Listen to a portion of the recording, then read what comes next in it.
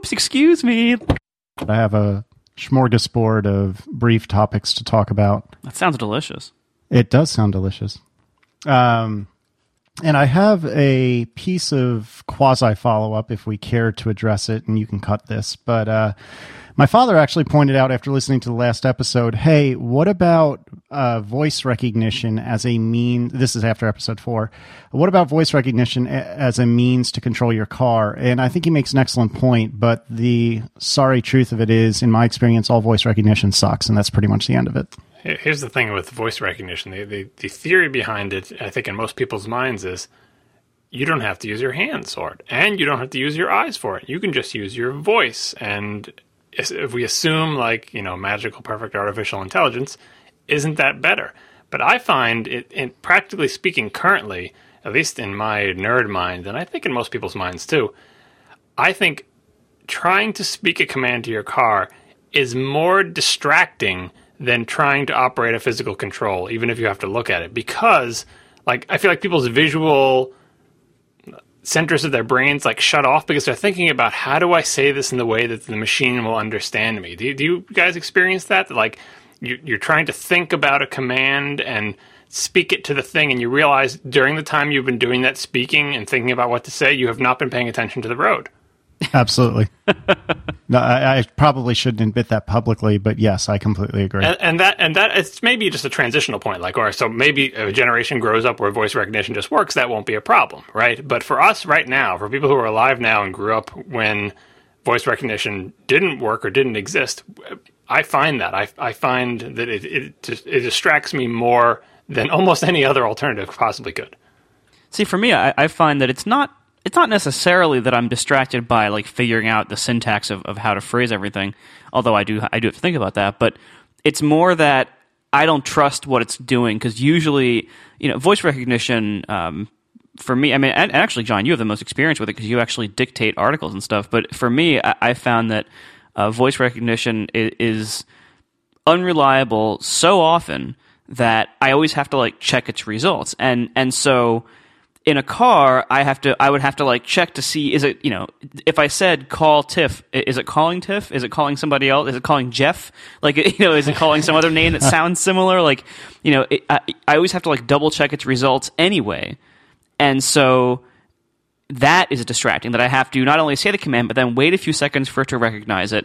And then I have to check up on it to see if it's doing the right thing or not. Yeah, for low priority things, I think that's better because you can let go of that. If you're doing something like saying the name of a song you want to hear, first of all, you're going to get feedback because it's either going to start playing the song you wanted or it's not going to play the song you wanted. You don't have to look anywhere explicitly for feedback or whatever it's going to happen. And if it goes wrong, it is much less of an issue than if you had said something like turn on left blinker, or, I'm making up something that's essential to driving that it kind of has to happen now, and has to happen correctly. Otherwise, danger could ensue. Whereas if it just gets the wrong song, or even if it calls the wrong person, but that's what I'm talking about with the mental thing where you're anticipating, did it get that? Did it get, who is it calling the right person? And while you're doing that, you're not paying attention to driving. And I think the sort of brainless, brainstem, lizard brain kind of reach over and grope for a dial and flick it or whatever, that can happen without disengaging the parts of my psyche that are supposed to be looking for hazards on the road and monitoring my mirrors and doing all the stuff you're supposed to do when you're driving. Right. Well, and also a lot of those things that we do with physical controls now, like turn signals, I don't have to think to use my turn signal. It just happens. I've used turn signals before I turned my entire driving life, so it just happens automatically now. I don't consciously think about it, whereas I feel like if you were speaking commands, you'd have to think about every single one. Yeah, this is something that I'm surprised no one brought up in feedback, but I wanted to bring it up from the last show. Is that a lot of, all these technology problems, if you start thinking about it as a way to find the best possible way to do this, you will end up going down a different path than if you are open to the idea that doing this at all is stupid. And one of those that I'm surprised both you didn't bring up is, I can unconsciously adjust the temperature, recirculation, direction of airflow, and fan speed in my car without thinking about it. But modern nicer cars don't have all those things as independent controls. You just set the temperature you want, and it does all the details for you. So it's kind of what's the best way I can say, okay, temperature and airspeed, surely you need to adjust those independently and recirculate in the defroster and everything. But But you don't have to do that if the car can automatically do that. That changes to one control for temperature higher, temperature lower, and that's what I assume both of your BMWs have in it. Now, there's still, you can say defroster on or off or whatever, but like the number of things you have to worry about when making adjustments you don't have to find a way to make all the 7 controls that are in my Accord really easy to use. You can say, you know what, 6 of those controls are stupid, and we can just have a temperature dial that goes up and down, and we'll manage the rest of it for you. So that's another way out of this dilemma. And then you have the same problem of like kids not learning how to use or how to do calculations on paper without calculators. Then it's like, you're in your car, in your fancy all automated climate control car, and you're like, all right, the windows are all fogged up, but my feet are cold. What do I do? Yeah. And how many people don't really know how to do that anymore? Yeah, I mean, maybe that was a bad example because I guess maybe having independent control of those things, like, I enjoy it because I'm constantly, the wrong temperature or humidity, so I'm always tailoring the exact amount to each. But I'm micromanaging the climate in my car because I don't have automatic climate control. So I'm doing it. I'm doing micromanagement like I'm playing StarCraft. But the thing is, I mean, this is silly, but it gets back to my other point that happens unconsciously. I'm not concentrating on doing it. Like, the controls are gigantic. They're always in the same place. I do it constantly. It's just like fiddling with a pen cap with your fingers, unconsciously. It just happens. Well, what's interesting, though, is you say that, if you have a temperature control, then in theory, all the other controls should go away. But it's not quite that simple. And generally speaking, you're right. I set a temperature in my car, and it's that temperature, and that's all I care about. But there are times when I think to myself, man, I really could use a little more airflow on my face, or man, my feet are freezing to death, or whatever the case may be. And it ends up that I use the controls to direct the airflow.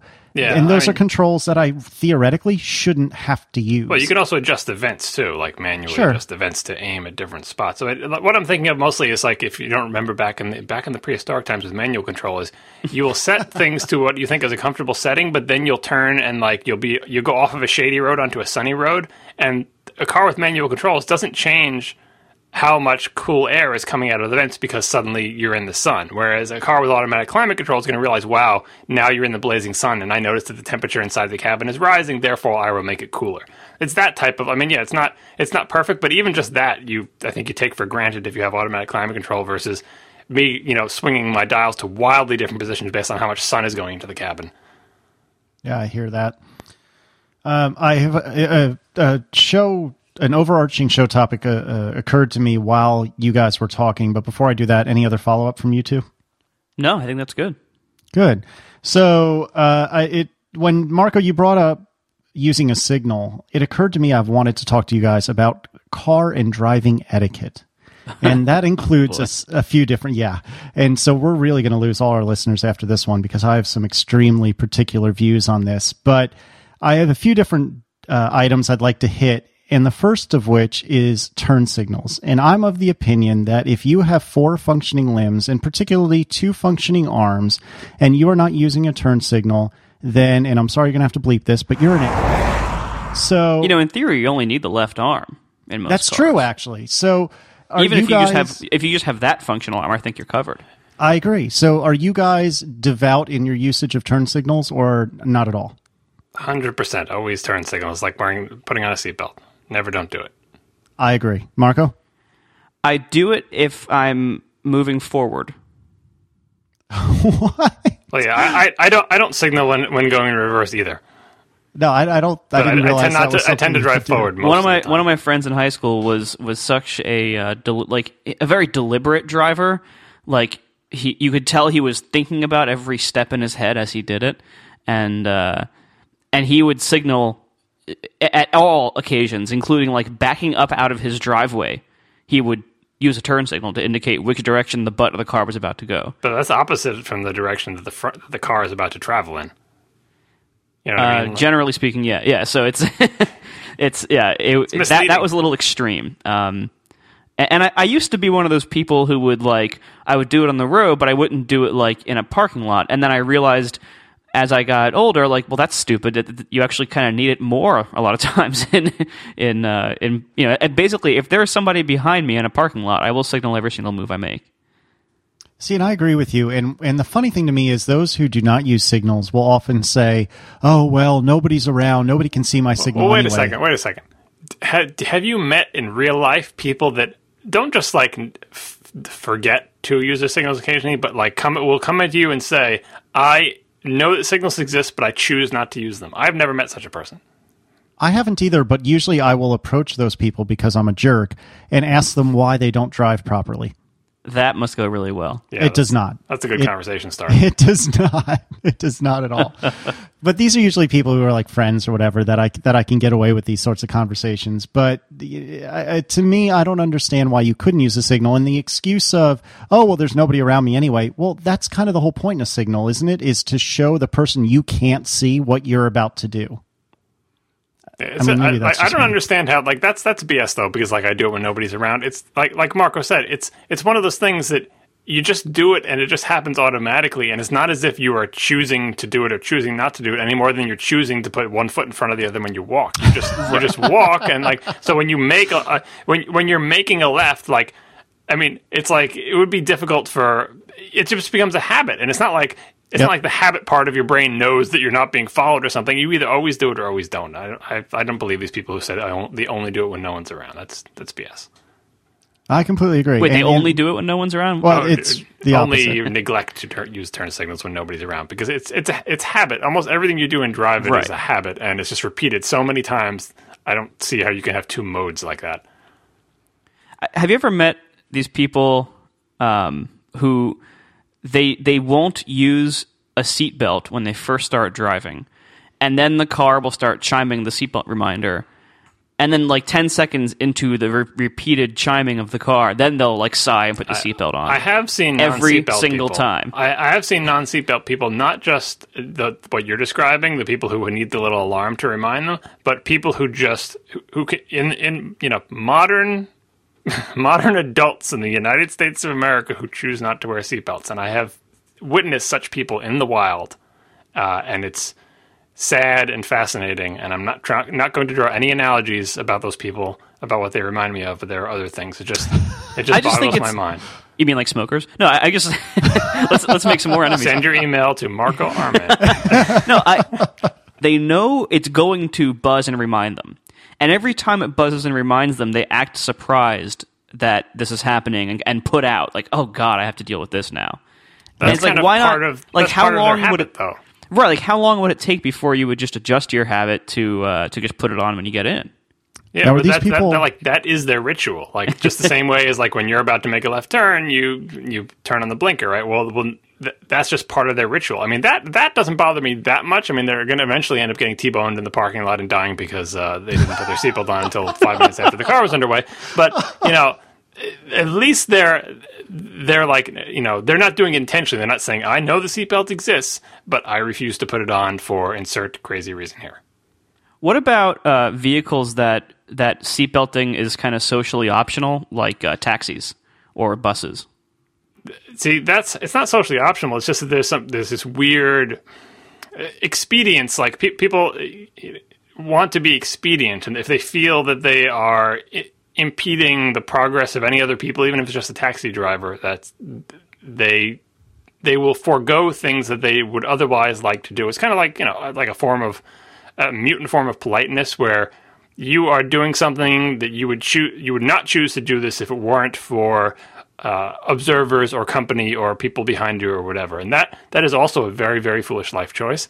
But at least there's some pressure to explain that. But is that, I wonder if that's a Northeastern thing, because one of the things I've noticed after having lived in Virginia for many years is that when I go about my day as somebody who was born and bred in the Northeast, my purpose in life, figuratively speaking, is to not screw up anyone else's world. I don't want to make waves in anyone else's world. When I'm at the grocery store, I want to go, I want to get my stuff, and I want to get the crap out of there as quickly as possible. And in the South, it seems like that's a very awkward thing. And it's not that people are necessarily intentionally infringing on what a Northeasterner would say is their space, but they don't have the same protective nature of being your own thing and not affecting anyone else's world.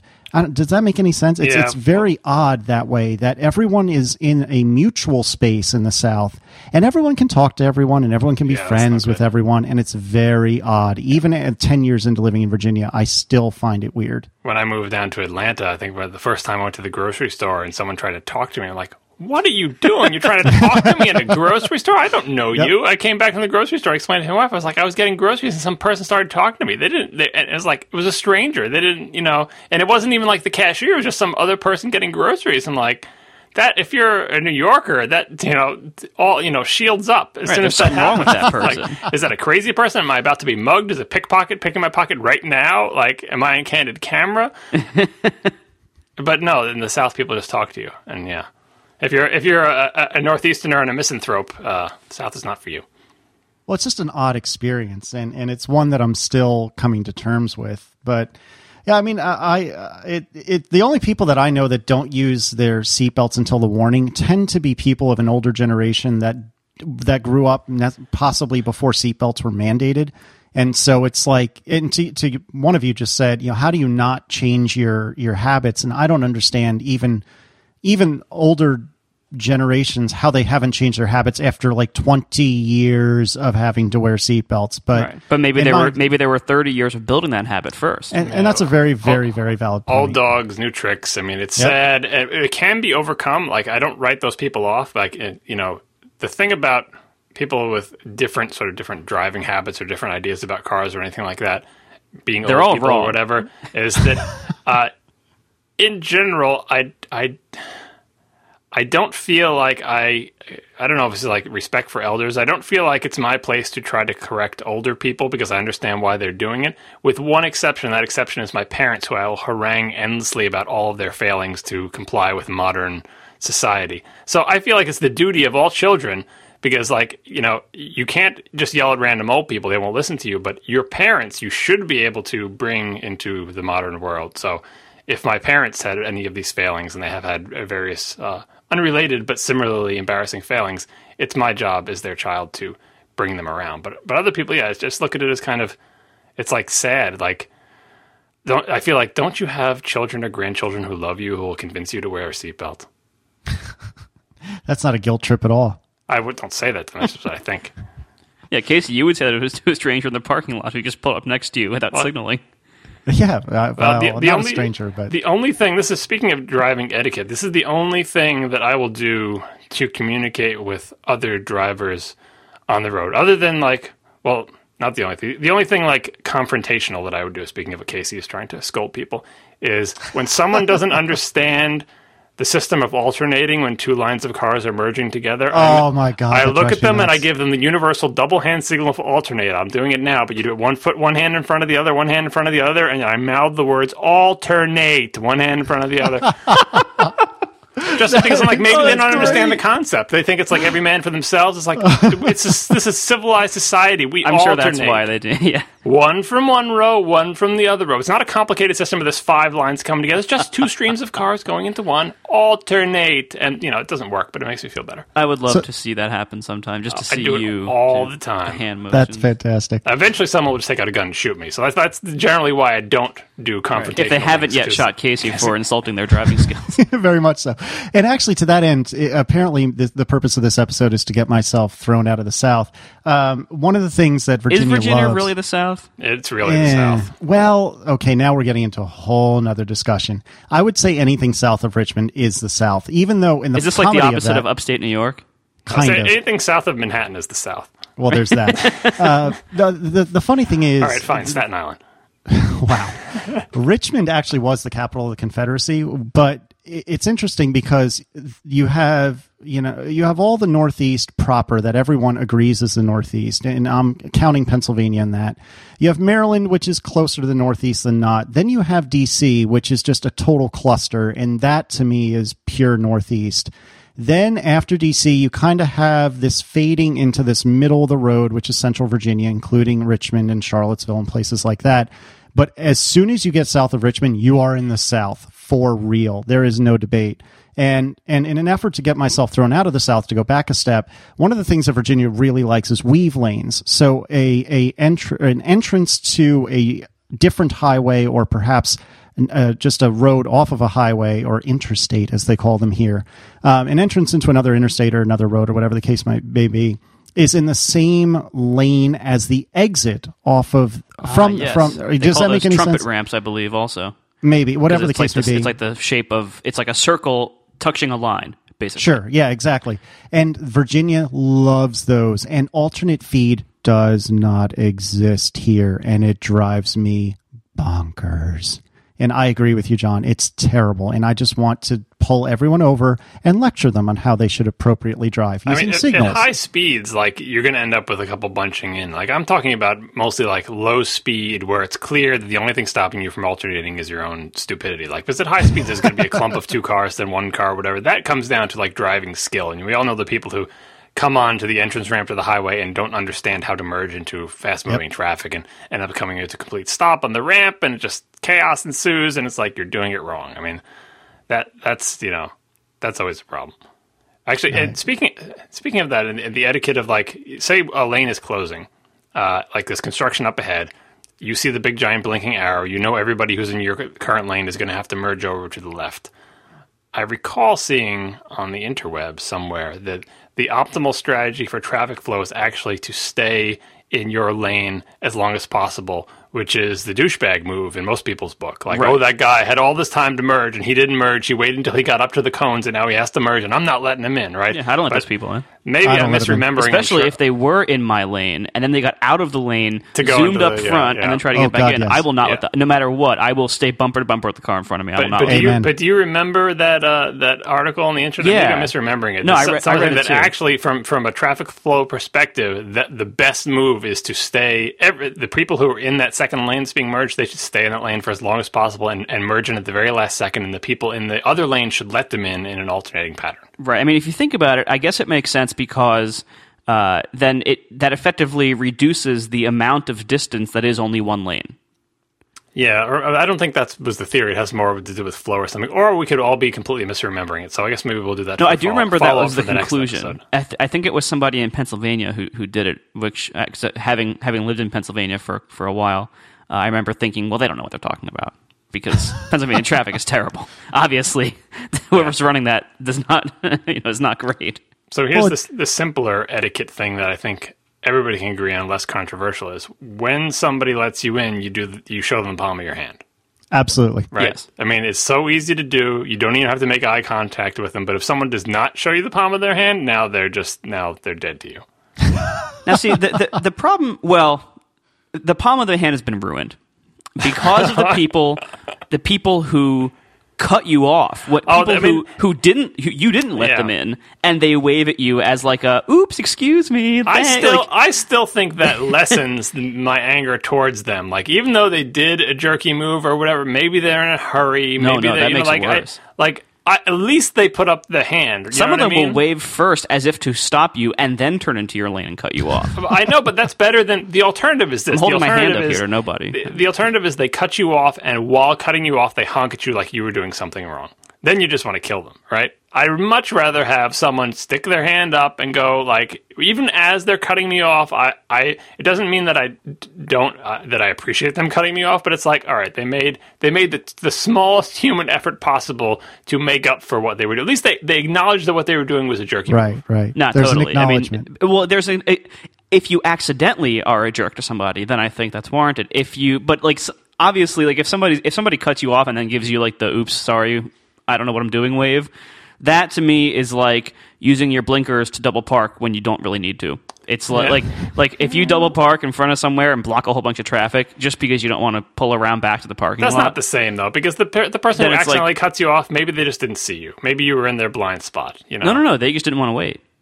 Yeah. Well, here's the other thing. You're from New York. You know this move. But the hand. Here's the thing about the hand up. The hand up going, thanks for letting me in, or sorry about that, or whatever. Here's where the hand up goes bad. Like, again, we should have a video podcast, right? Putting the hand up, we all know how to put the hand up and show the person the palm, right?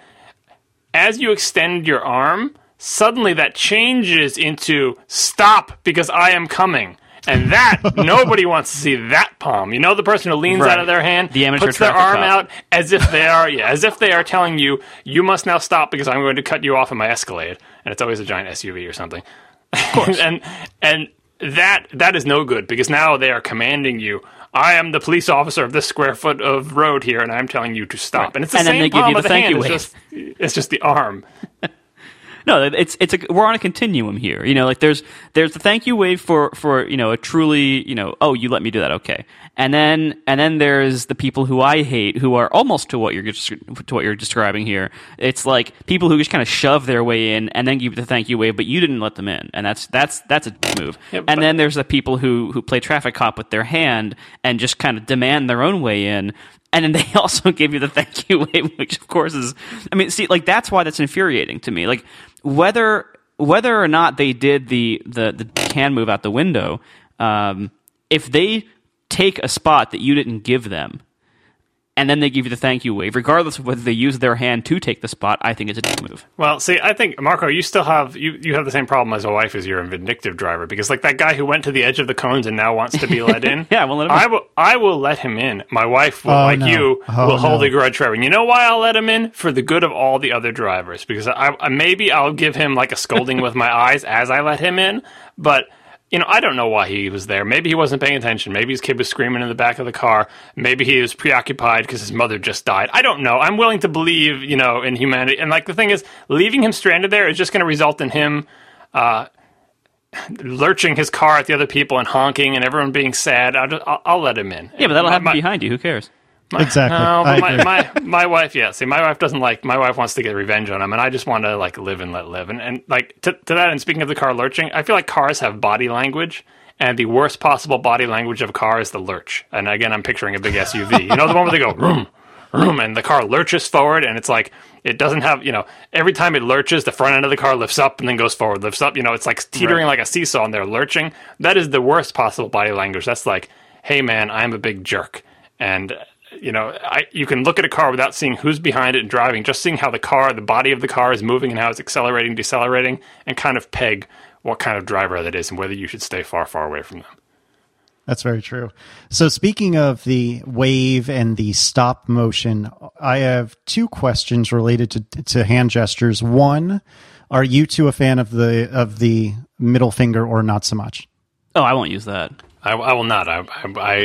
My risk reward ratio calculation on that is exactly. The reward is it makes me feel a little bit better, and the risk is I get shot and killed. And I agree. And how would I explain? You know, I'm on my deathbed in the hospital after being shot in the head, and I have to explain to my child, well, I could have not been shot, but I really wanted to give this guy the finger. Like it's a bad the car was lurching. The car was lurching, honey. You don't understand. Yeah, I had to give the finger, whereas you could have just let them in and continued on with your day and gone home and been fine. So terrible risk reward trade-off. I'm much more passive aggressive. Like to use that. Like to me, I will. Like I'll be a dick in the sense, like, you know, I'll not let somebody in who's trying to ride the easy lane, but I won't look at them. Like I'll keep forward as if I don't see them, as if I just accidentally won't let them in. So that if they look over, I will not make eye contact. I will just keep looking forward because again, like you don't know, people are crazy.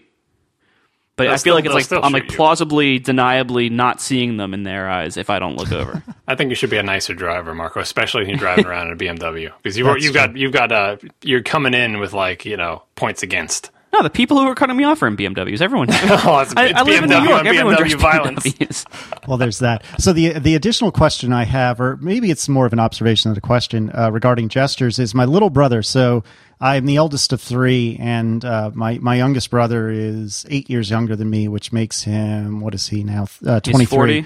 Yeah, exactly. So my youngest brother said to me several years ago, actually, you know, here's the thing, Casey. If you really want to piss somebody off on the road, don't give them the middle finger, because the middle finger is, man, you've made me angry, and that's almost rewarding them.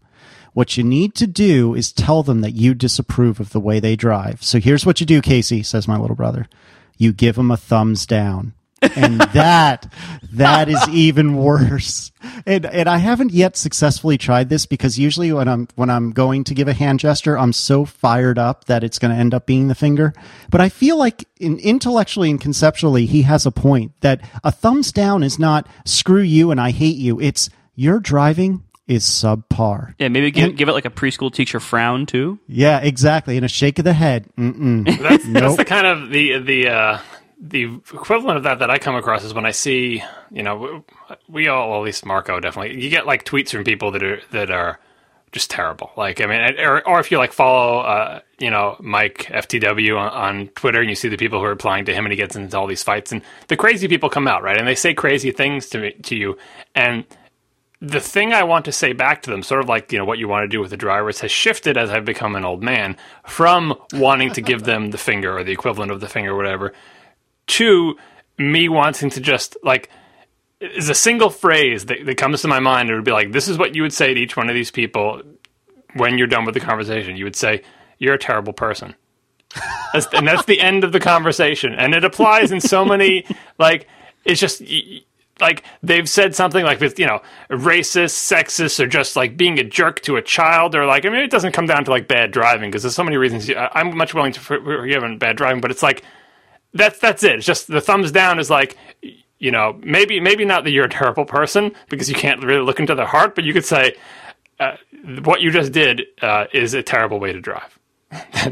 Don't do that anymore. Thumbs down. I don't know if the thumbs down gives the same thing. And you can't say like you are a terrible driver because maybe they're an excellent driver. They're just having a bad day. But what they just did was like unacceptable. Well, the problem with that, though, and I guess, and this is one of the reasons why I don't really find the need to like get angry at people on the road very often, is just that I think most of the bad driving I see appears to not be out of malice. It's just out of incompetence. Yeah, that's by far the most common, and that's why I'm very willing to forgive on those things. I mean, I still feel like someone should teach the people who are doing that how to drive, but everybody has like a moment of inattention or an off day or something. Yeah, but the problem is they won't, like, if you show them your little alternating hand instructions, they won't see it, and if they do see it, they won't know what you're talking about. That's as close as I get to the finger. I do that when I know someone is intentionally not letting us in. I have to explain, like, that's it. That one word. I hope they understand alternate. They see my hands going. I'm trying to express to them how civilization works. And what they're seeing is, I'm a terrible person. I don't know if they're seeing that. I hope they'll feel guilty. I don't know what I'm expecting them. Like, this is as close as I get to. I used to get so mad that I would want to stop my car and get out. And I realized this is how you get shot. Like, you'd be at a light after someone did something crazy. And I would be like, I just want to go up to them, stop my car, get out of the car, knock on their window and say, do you understand that when there's a stop sign, the person who's going straight has the right of way over the guy who's turning left if they both arrive at the same time? But that I never do that because I will get shot or beat to death. So but I want to resist that instinct. That's probably wise. That is wise. I think if you get out of your car, no matter what the situation, if you get out of your car, you've lost the argument. Yeah, but like I'm getting out of my car calmly. I'm not here to fight you. I'm just want to explain to you the error of your ways. Perhaps you don't know this, but you should, print out a form and throw it at them or something. Flashing red light is like a stop sign. Get one of those little like neon light scrollers and like a dot matrix sign. Oh yes, and mount it in your rear window and program in some messages and put some buttons up on your dash, and so you can explain to people who are behind you, things like your turn signal has been on for an hour. Yes, please. Or please turn it off. Yes, I don't think you're going to merge left anymore. I think you're done. So to illustrate how much of a jerk I am, I actually bought one of those from Target years ago. This is long before I had the BMW, and was devastated to find out that you could only program in like one or two messages, and so you would have to like drive for hours on the prayer that somebody would tailgate you. So then you could use the message you programmed in at home saying, "Get off my butt." Oh, that's the one that you just brought up, tailgating. That is my big current one. When someone is tailgating you, when you're A, not in the left lane, and B, in front of you are 7 bunched up cars, because C, the guy way in the front is going 50 miles an hour. And what I want to communicate to the person behind me is, tailgating me won't change anything. There's nothing I can do to help you except in your crazed mind, tailgate the person in front of me, which is just creating a more dangerous situation. Yep. I know you can see the guy up there 4 cars ahead. He's the problem. You tailgating me does not like transitively make him like. That's what I want to communicate in a sign, and I've had the same exact fantasy, Casey, of having the big sign go up to try to explain. Just, I feel like if we had stopped at a stoplight, I could explain to the guy, you do realize that tailgating me doesn't help. It can't possibly help. All it can do is make things more dangerous and worse.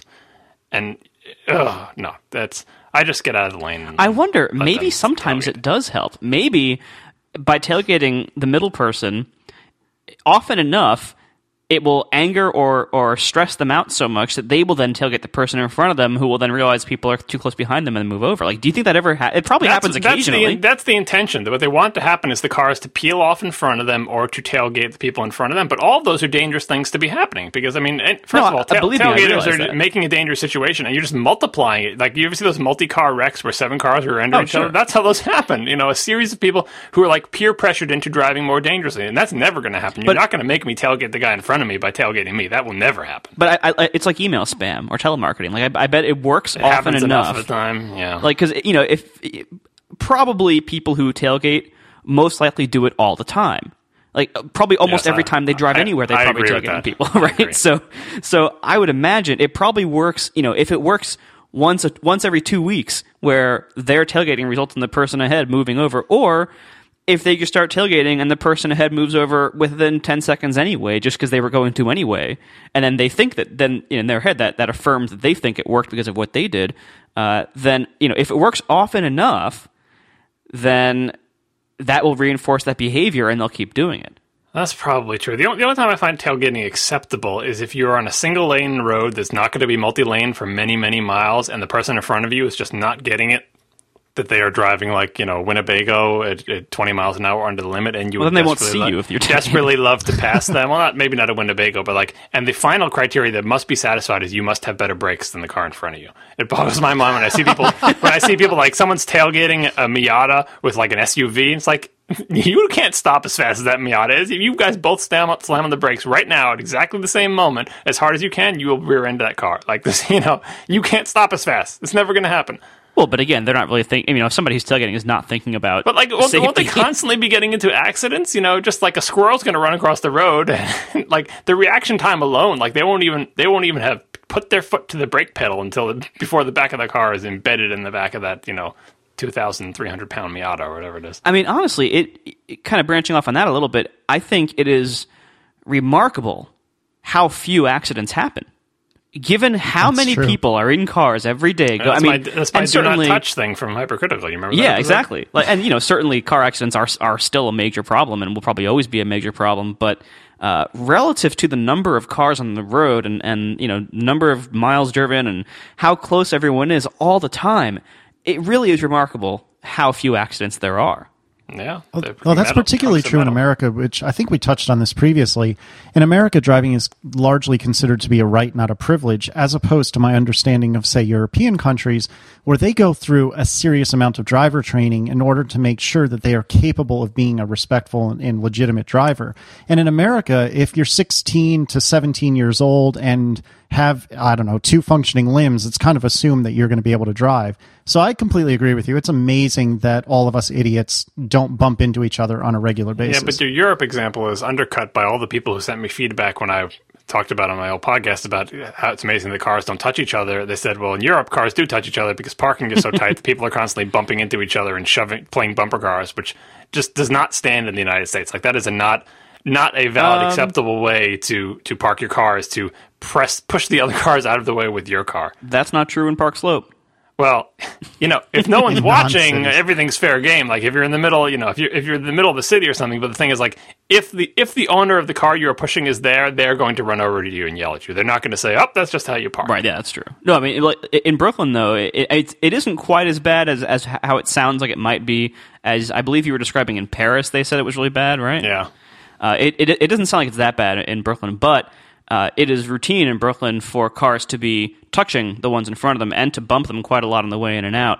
And that's why everyone always drives around with those bumper bully things. Have you seen those? Oh, yeah. It looks like a floor mat sticking out of your trunk, sitting there like dangling and with the rubber mat. It looks so incredibly ugly. But if you park your car in Brooklyn more than 0 times a year, you probably have one of those, and you probably need one of those.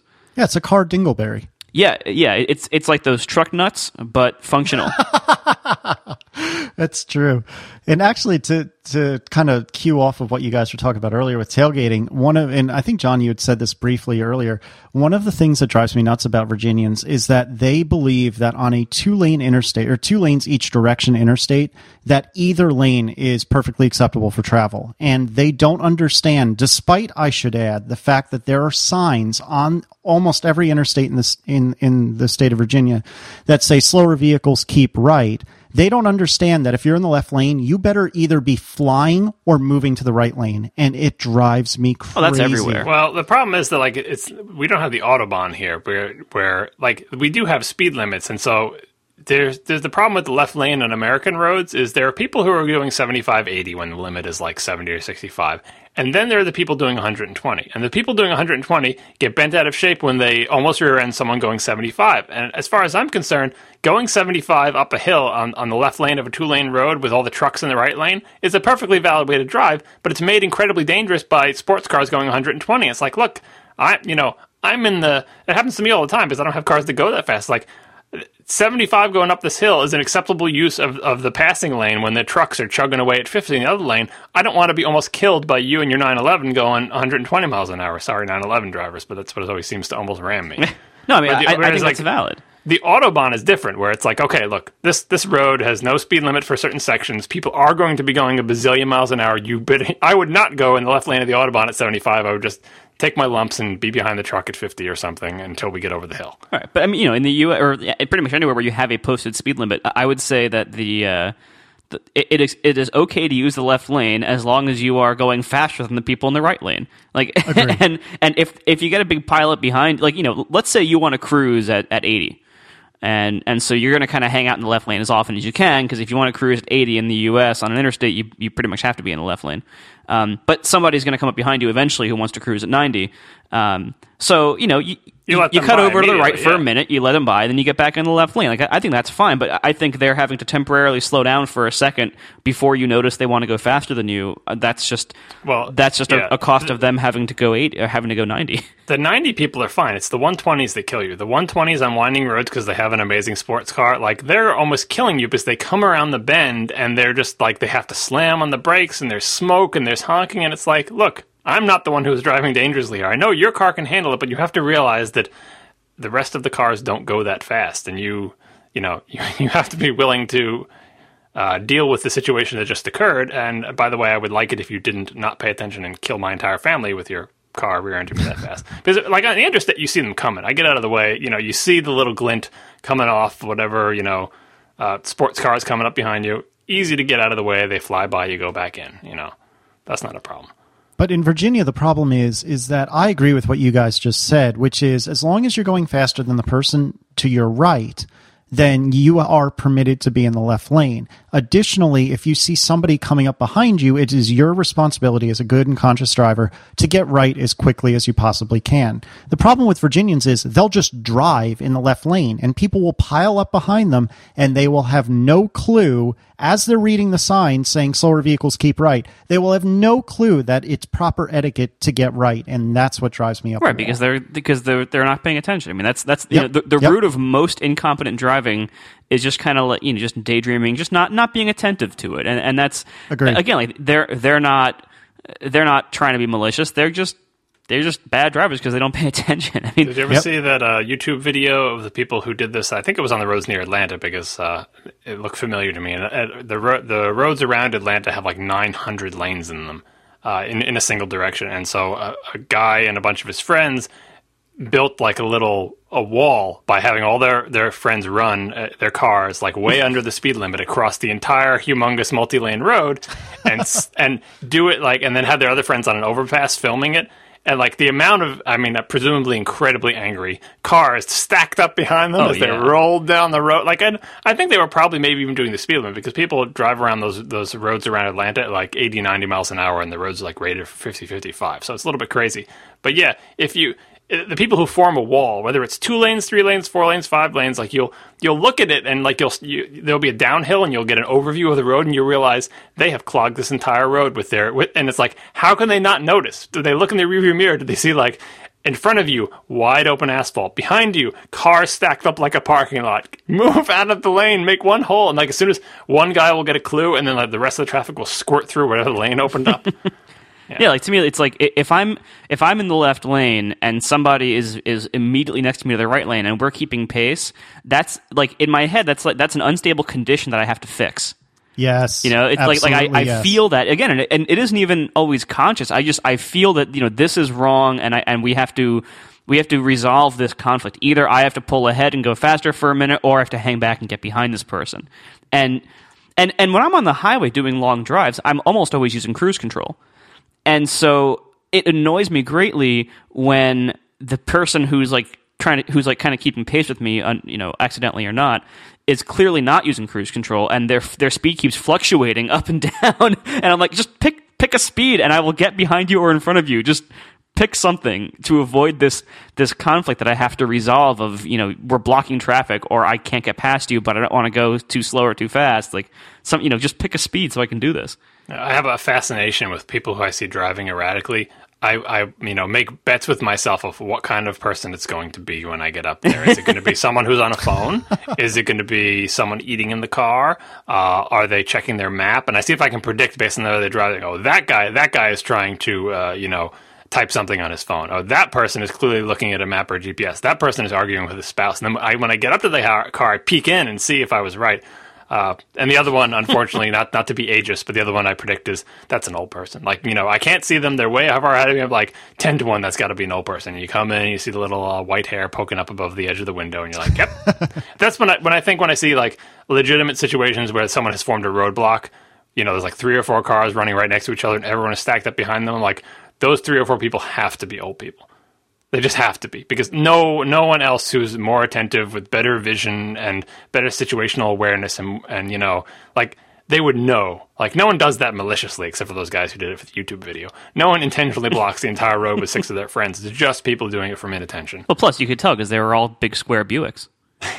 with the cloth tops on non-convertibles. Yes. That's my favorite. Vinyl roof. That was all the rage. Yep. Yes. Yep. So this episode is sponsored by Squarespace once again, because Squarespace is awesome. It's a do-it-yourself website platform that makes building a website extremely easy, and it comes with all sorts of cool stock designs and everything. As I mentioned last episode, we built our site on Squarespace, neutral.fm, and it's awesome. It took no effort, and I was able to hack the JavaScript, and it's fantastic. It's responsive designs, it's everything. You get it's cloud hosted, and you get real-time analytics for free. You get a free domain if you sign up. I think for a year you get a free domain. It's awesome. Good support if you ever need support. Good for business sites, blogs, podcasts, personal sites, whatever you want to do. Give it a shot. It's $8 a month. There's a free trial. Go to squarespace.com and use coupon code neutral2 during checkout to get an even bigger discount. That's squarespace.com, and use offer code, coupon code neutral2. Squarespace is everything you need to create an exceptional website. Now, I wanted to bring up... Thank you. It's exceptional, not acceptable. I just want to make sure we all heard you there. I strive to be a little bit better than acceptable. Exactly. Moderately noteworthy, maybe. So, going back a second, before Squarespace, back another second before that, so John, you mentioned how you always try to guess what the people in front of you are doing, or what's causing them to behave a certain way. I think part of what is part of the reason why there aren't more accidents, because you think there'd be so many more from all the cars. I think part of the reason there aren't more is that for most potential accidents, you have to have like more than one thing go wrong to cause this accident, because there's so many fail safes. Like if you look. One of the things that a long time ago, like a driving instructor pointed out to me when I was like 16 or whatever, was, if you look on the highway, look at the car in front of you, and the lanes are so much wider than you think they are. Like in your car, you think the lanes are as wide as your car. But if you look in front of you at those cars, you'll see the lanes are almost wide enough for 2 cars. And so if somebody's like swaying a little bit before they realize and they jerk back into their lane, they're probably not going to hit the person next to them because there's so much extra room it doesn't matter. Except for on the Belt Parkway when the lanes are literally as wide as one car. Yes. But and so, for most accidents to happen, like it takes two bad or inattentive drivers to cause them, usually, not just one. And that's one of the reasons why so few happen relative to the number of cars on the road. So, what what you're saying is like, you're paying, and I think this is how I've driven for as long as I can remember. And I think I'm a pretty safe driver, but I think everybody thinks that. Everyone thinks they're above average.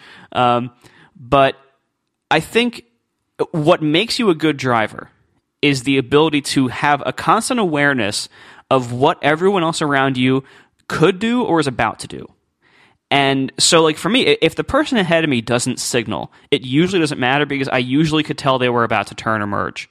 It almost always you can tell. Like if you see somebody, let's say you're in the left lane and ahead of you by a couple of car lengths is somebody in the right lane who comes up right behind the car in front of them and slows down and hits the brakes. You know they're about to merge left to pass that person. You can guess, like, that's almost certain to happen. So, like, I won't pass that faster person in the left lane because I know they're about to merge left and they might hit me if I do that. And so, like, I'm always trying, or like if I'm merging onto a highway, I will not merge if there's a car to the lane to the left of that one. Like, because what if they merge right? That lane. Yeah, like I will wait until there's a gap. Avoiding accidents is identifying the crazies and just giving them a wide berth, like being nowhere near them. Either let them go ahead or you get in front of them. Like, do not. I do that all the time. I say, okay, that guy, I cannot be within 17 car lengths of that guy because he's dangerous. So I either need to be in front of him or I need to be behind him. But I want to be nowhere near that. And that's how you avoid accidents, is because you're not like the guy who's not paying attention or the person who is eating their lunch or texting or whatever. Playing the flute. I want to be nowhere near them. like not even close. Not like, oh, I'll keep my eye on that guy. No, get away from him. Get it, so you're not within chain reaction distance of that person. You need to just, be far, far away from them. Exactly, and I really think, like, once if you start paying attention, you can if you don't already do this, I bet you guys both do, but if you don't already do this kind of like automatic prediction in your head of what everyone else is doing, you could probably start training yourself to do it by just starting like a game in your head. Like, just try to guess when you're on a highway drive, try to guess everyone's lane change before they do it and before they signal it. Yeah, I could not possibly agree with you more, Marco. And one of the things that I think is a really good example is, and you were alluding to one of the great example, or you said one of the great examples is when somebody's flying up to the person in front of them, they're going to try to move. Another example is if you see a head whip over to check a blind spot, then you know that they're about to make a move. And I could not possibly agree with you more that to me, the crux of being a good driver is being able to be predictive and being aware of those around you, and not only those who are around you, but what their next move is. And I know I'm just repeating what you said, but I could not possibly underscore that more. I think you're absolutely on the mark.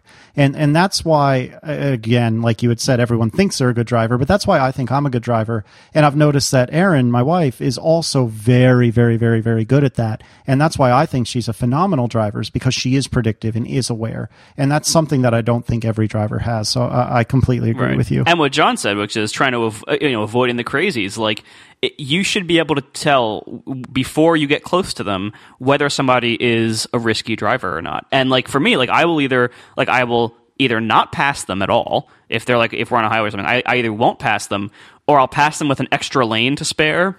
Or if they're going really slow and I have to pass them with just the immediately adjacent lane, I will pass them really fast. Like I'll get into that lane, get so they can see me, and then pretty much just floor it and try to pass them as quickly as possible. Yeah, it's the same way I feel about big trucks. I do not want to be behind them where their cargo can spill out on me. I don't want to be to the left of them where they can swerve and crush me. I want, you want to be either way behind them or way in front of them. That's like when I think one of the drives I did from maybe Chicago to New York, a couple times I've done that. It's like, you get on this certain section of Indiana and it's all these stupid trucks, and it's like every time I cleared one, there'd be another one. So I was just trying to find a comfortable place between death-dealing trucks where I could safely survive. But right, yeah, because it's all about too. It's about minimizing the risk of even your chosen position in the lane. Like the same reason, like I won't drive in somebody's blind spot. That's another one of those situations where I will resolve the situation. I'll either pass them or I'll get behind them. Yeah, so many people aren't aware of that. Like people, if you're doing that game trying to predict what other people do, even if you get great at the game, you have to be aware of what you're doing too. And I think we've all been passengers in cars with people who forget about not driving in someone's blind spot. They can't even maintain a sane following distance in the car in front of them. Their algorithm seems to be, don't pay attention until I'm about to hit the car, then hit the brakes. Now resume not paying attention. Oh, I'm about to hit the car in front of me, hit the brakes. Okay, now resume not paying attention. Oh, looks like I'm about to hit the car in front of me, hit the brakes. It's like, maintain a sane following distance. And the second part of that is being sane following distance. That's the other part of like knowing how good your brakes are and stuff. You have to adjust your following distance no matter how much of a hurry you're in or something based on, look, if the person in front of you jammed on the brakes because a baby crawled out into the road, could you avoid hitting them? And if the answer is no, your distance is too close. And almost everybody drives too close. I mean, you only find this out when, a ladder falls off the truck in front of you, the guy in front of you jams on the brake, and you hit them in the rear. And, I assume everybody knows this. I'm assuming every listener knows this, but I always wonder if, like, do you understand that if you rear end somebody, it's your fault? I don't know if people understand it. Like, I say, well, it's not my fault. A ladder fell off a truck in front of the car in front of me, and he jammed on the brake, so of course I hit him. No, not of course you hit him. That's the whole point of driving. You're supposed to be driving so when that happens, you don't hit him. You have to, I guess people don't know the braking distances, but you can gauge it. Like, is it a semi? Is it a sports car? Is it an SUV? How good are the brakes in my car? Like, this is part of driving. It's absolutely true. Now, to slow things down a little bit, I'd like to ask you guys about parking. And a friend of mine, Larry King, not the one on CNN or that used to be on CNN, he has beaten me up for years and actually wrote in to ask our opinions about this. He's beaten me up for years because I pretty much always, without fail, back into parking spots. And I do that because I feel like it's a little bit effort up front to make things a lot safer on the way out. And plus, when I'm leaving somewhere, I just want to go. I want to get on the road. I want to do my thing and get out of the way. And I guess this comes back to being from the Northeast, where I just want to get out of everyone's way and do my thing. But I'm like the only person I know that consistently backs into parking spots. And that also, by the way, includes my garage. So both actually Erin and I always back into the garage, although she's a normal human being, and so she will pull frontwards into most parking spots.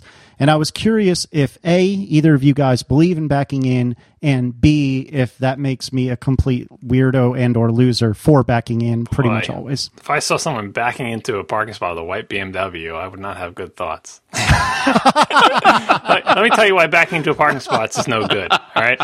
Here's the deal, and you should know this as someone who's in a hurry, right? If you pull forwards into a parking spot, you get into the parking spot quicker, right? And then when you pull out of the parking spot, then that takes longer because you got to back out and it's harder to see and everything like that, right? You want to make the time where you have to spend lots of time possibly waiting for your chance to go and everything. You want that to be the time when you're in the parking spot. Basically, when you're looking for a parking spot, you want to get out of the flow of other cars looking for parking spots. There's a spot, pull right in, head in.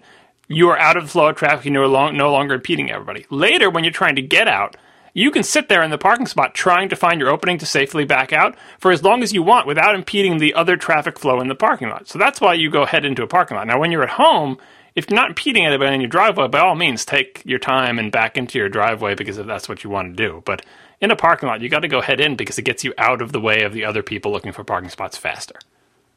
Yeah, I'm with John. I mean, think about it this way: if everybody backed into their parking spots, think of how much worse traffic would be in parking lots.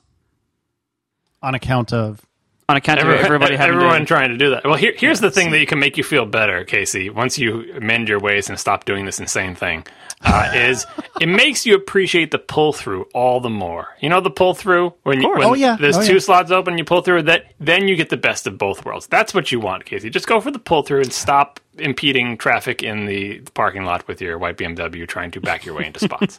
So here's the thing, though. I do choose a pull through if at all available and possible. So that is absolutely unequivocally the best option. But I have gotten, not to toot my own horn here, but I've gotten so good at backing into parking spots that yes, I am slower than pulling in frontwards, no doubt. But I can do it pretty much in marginally more time than if I were to pull in frontwards. However, in your defense, to the defense of your point that I'm a nut job, it is abnormal. And so my favorite thing in the world, which I don't say with any sarcasm whatsoever, is when I point my car in such a way that it's clear to me anyway that I'm about to back into a parking spot because I'm pulling into the bumper. Steals it from you. Well, not that they steal it, but they go to like pass me as I'm pointing. That's what I was going to say. What's going to happen is you're going to end up getting the driver's side. You're going to end up getting hit in the driver's side of your car because people aren't expecting it. So when they see you pull past the spot and then hit the brakes, maybe if you're lucky, they don't hit you when you hit the brakes. But then once you start backing up, they are going to be caught extremely off guard. And this is another thing about automatic transmission that always, like, I can flick into reverse really quickly, but I've been in too many cars with automatic transmissions where the people look down to the little PRNDL thing to see the little lane go into R.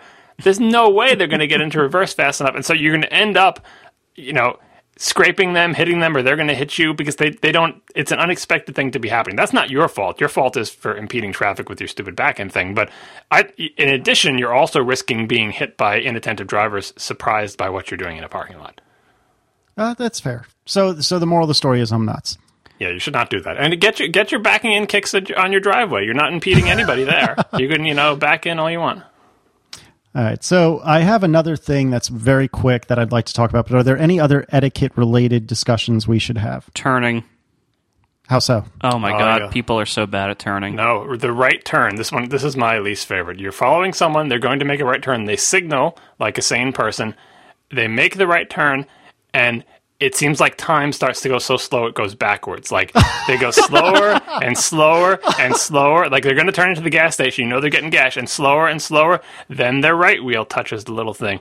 Then they start turning, and it's like you eventually end up coming to a complete stop behind this person while you wait for them to make the right turn. It's like, do you understand that you can carry forward momentum into a right turn? And we're not saying, you're going like 15 miles an hour on a secondary road, they're pulling into a gas station, and you have to come to a complete stop because of how incredibly slowly they make a right turn. It's usually old people, but like the only time I'll excuse that is if you have a Ferrari or a Lamborghini, some other supercar, and you're afraid of scraping it when you go into like the gas station parking lot. Then okay, you can creep, and I'll just ugly your car while you're doing it. But if you have a Toyota Camry and you basically come to a complete stop before getting out of the lane that you're making a right turn from, I get angry.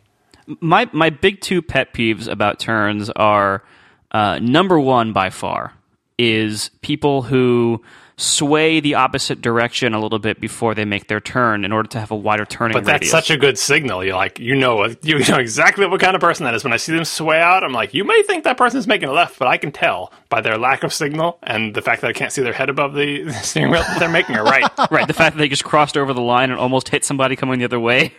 Yeah, and they're making it right. Trust me. Up there they go. Yep. And then the other thing is people who, let's say you have an intersection.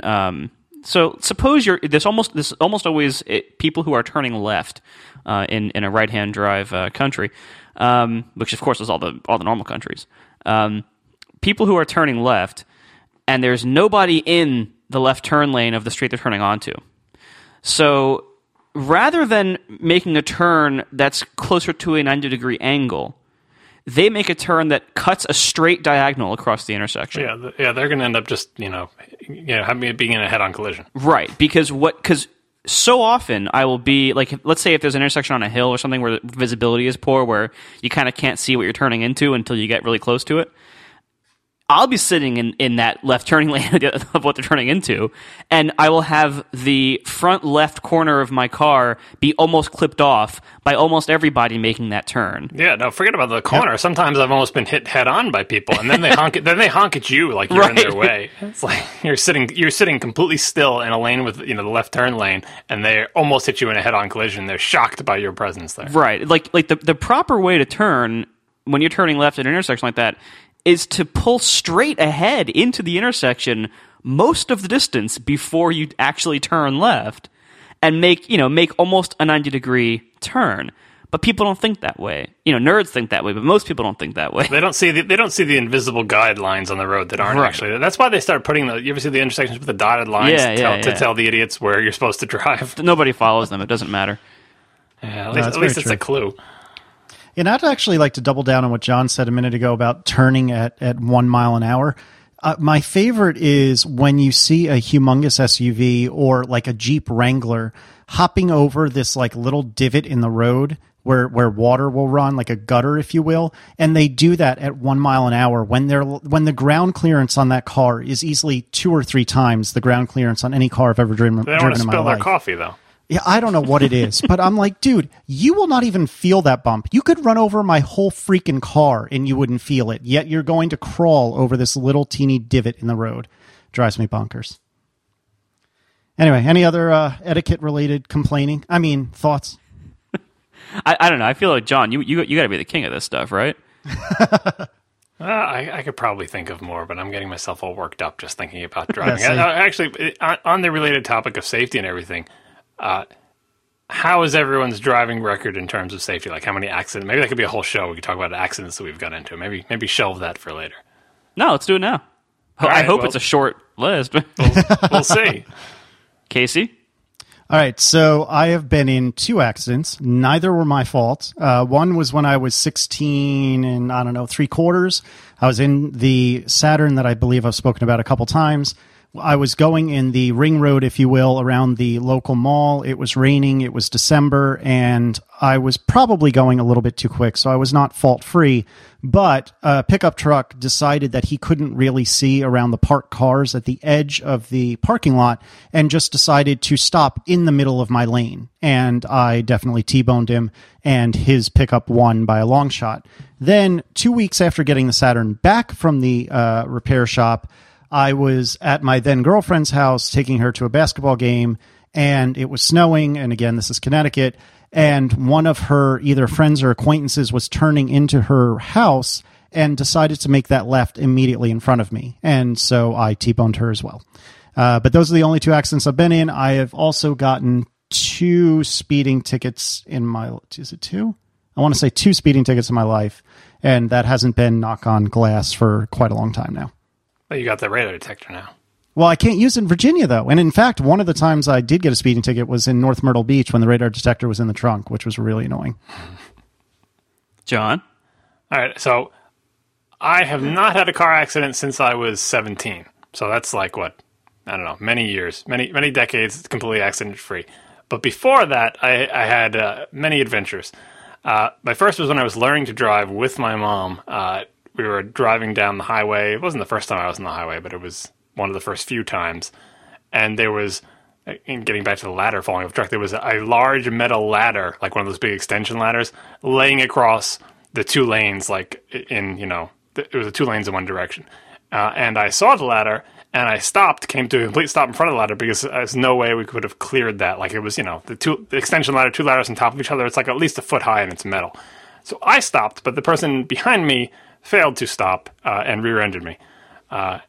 So that was my first car accident. It didn't actually damage the car because we were in a Volvo and it's built like a tank and the bumpers were made of like gigantic foam rubber or whatever. Second one was driving my parents' minivan in the snow. This one was entirely my fault because I was, drifting the minivan around the corners in the snow. Nice. This was like low speed. Like this is just coming home on secondary roads. It had just freshly snowed and I was, sliding around. And I slid a little bit too far in one and banged the side of the front tire into a curb at fairly low speed, but enough to bend some suspension components. I drove it home, but that was bad. And the final one, and my last car accident, my only actual serious car accident, was also my fault. And this was the one when I was 17.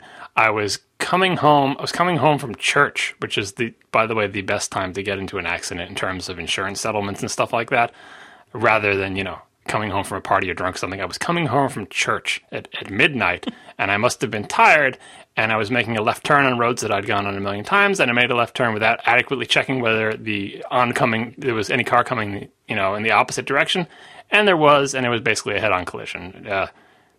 Didn't total the car or anything. It was all basically at low speed, like 25, 30 miles an hour. I was totally uninjured. The car was repaired, but that was my fault.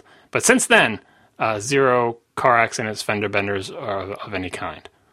Now, what about speeding tickets? 1 speeding ticket also when I was 17 or 18, going at the maximum speed my Volvo was able to attain, which was 85 miles an hour in overdrive downhill on the LIE. Nice. Now, the air conditioning was off, I assume?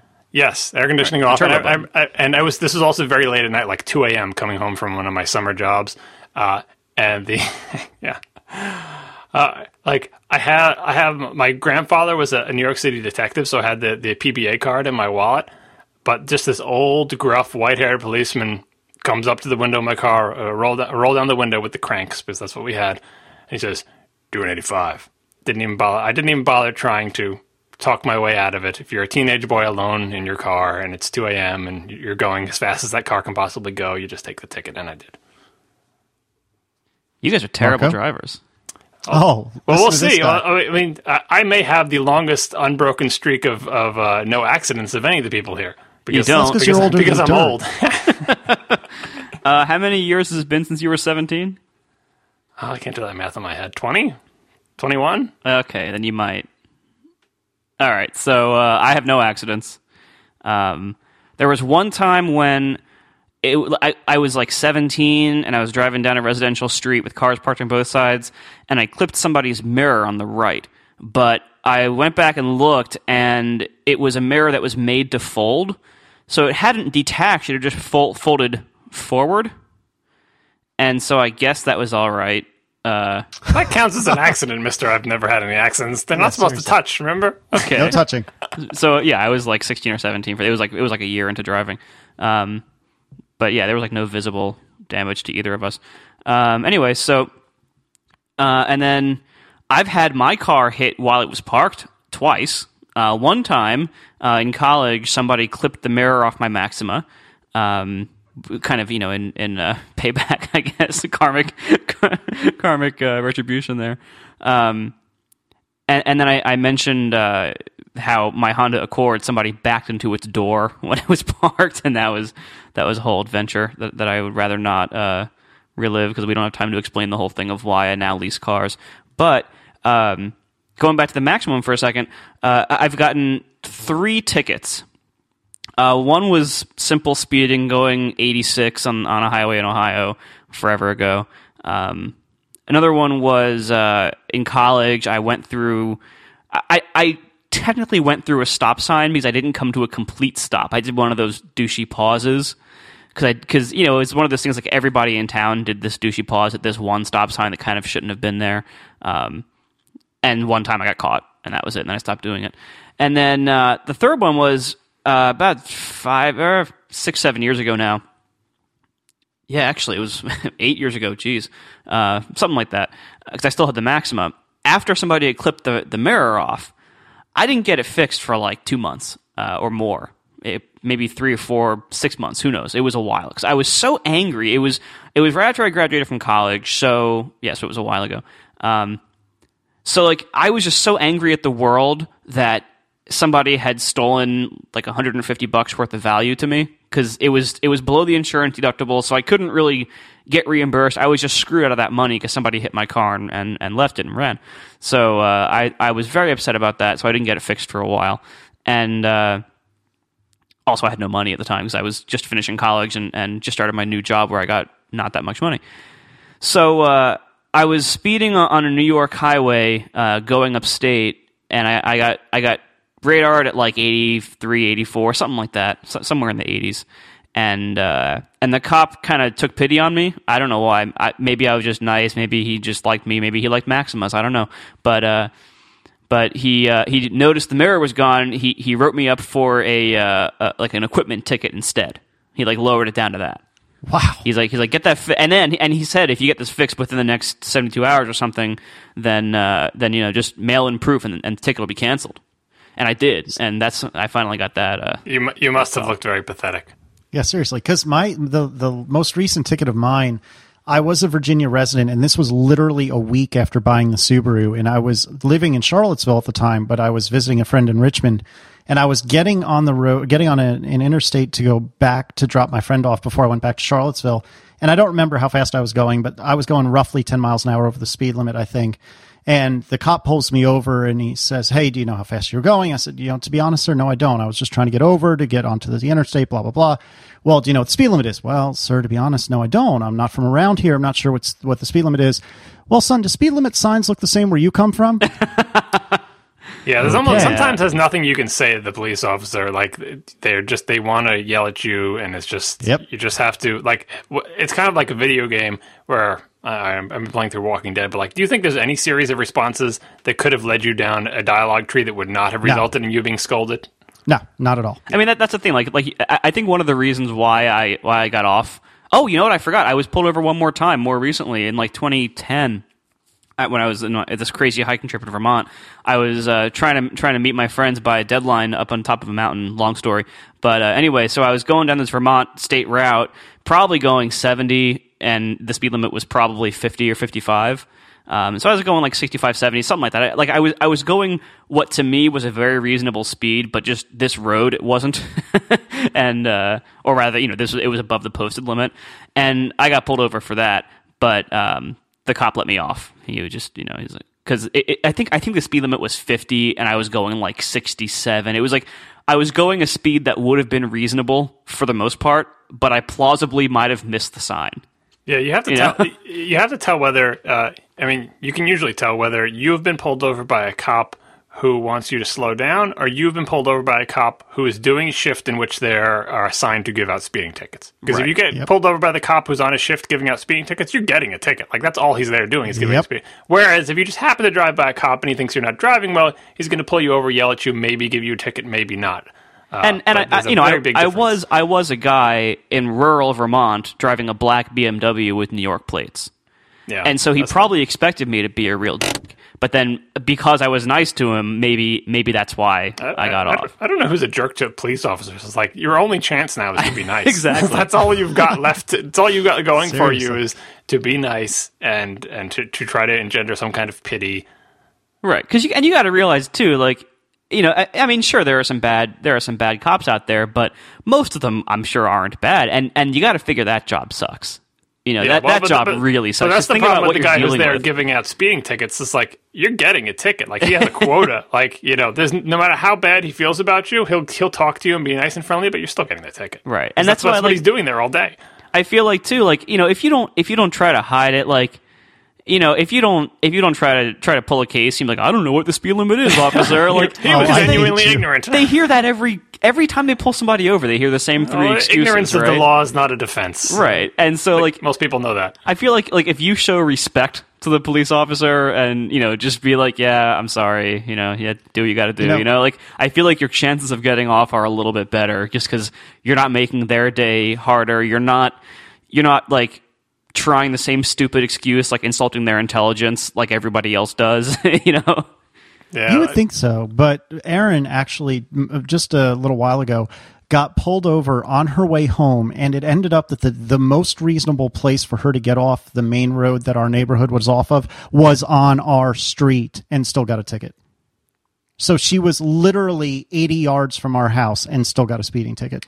Yeah, I shouldn't. I said, all you can do is be nice, but I'm probably not a good example of this because I can't control myself sometimes. Like, we have tons of construction in Massachusetts, and in Massachusetts they have what they call police details, where each construction site has to have a police officer at the construction site to help direct traffic or whatever, and they get paid for this, and you can't take it away because it's a huge amount of extra money, and that's why all the police officers make more money than me, and I'm sad. But anyway, this, was construction, police officers there, kind of directing traffic, kind of not, because there was a light right in front of it as well, but occasionally he would direct people to disregard the light and come through it or whatever, and traffic is crawling along. It's like stop and go with the construction.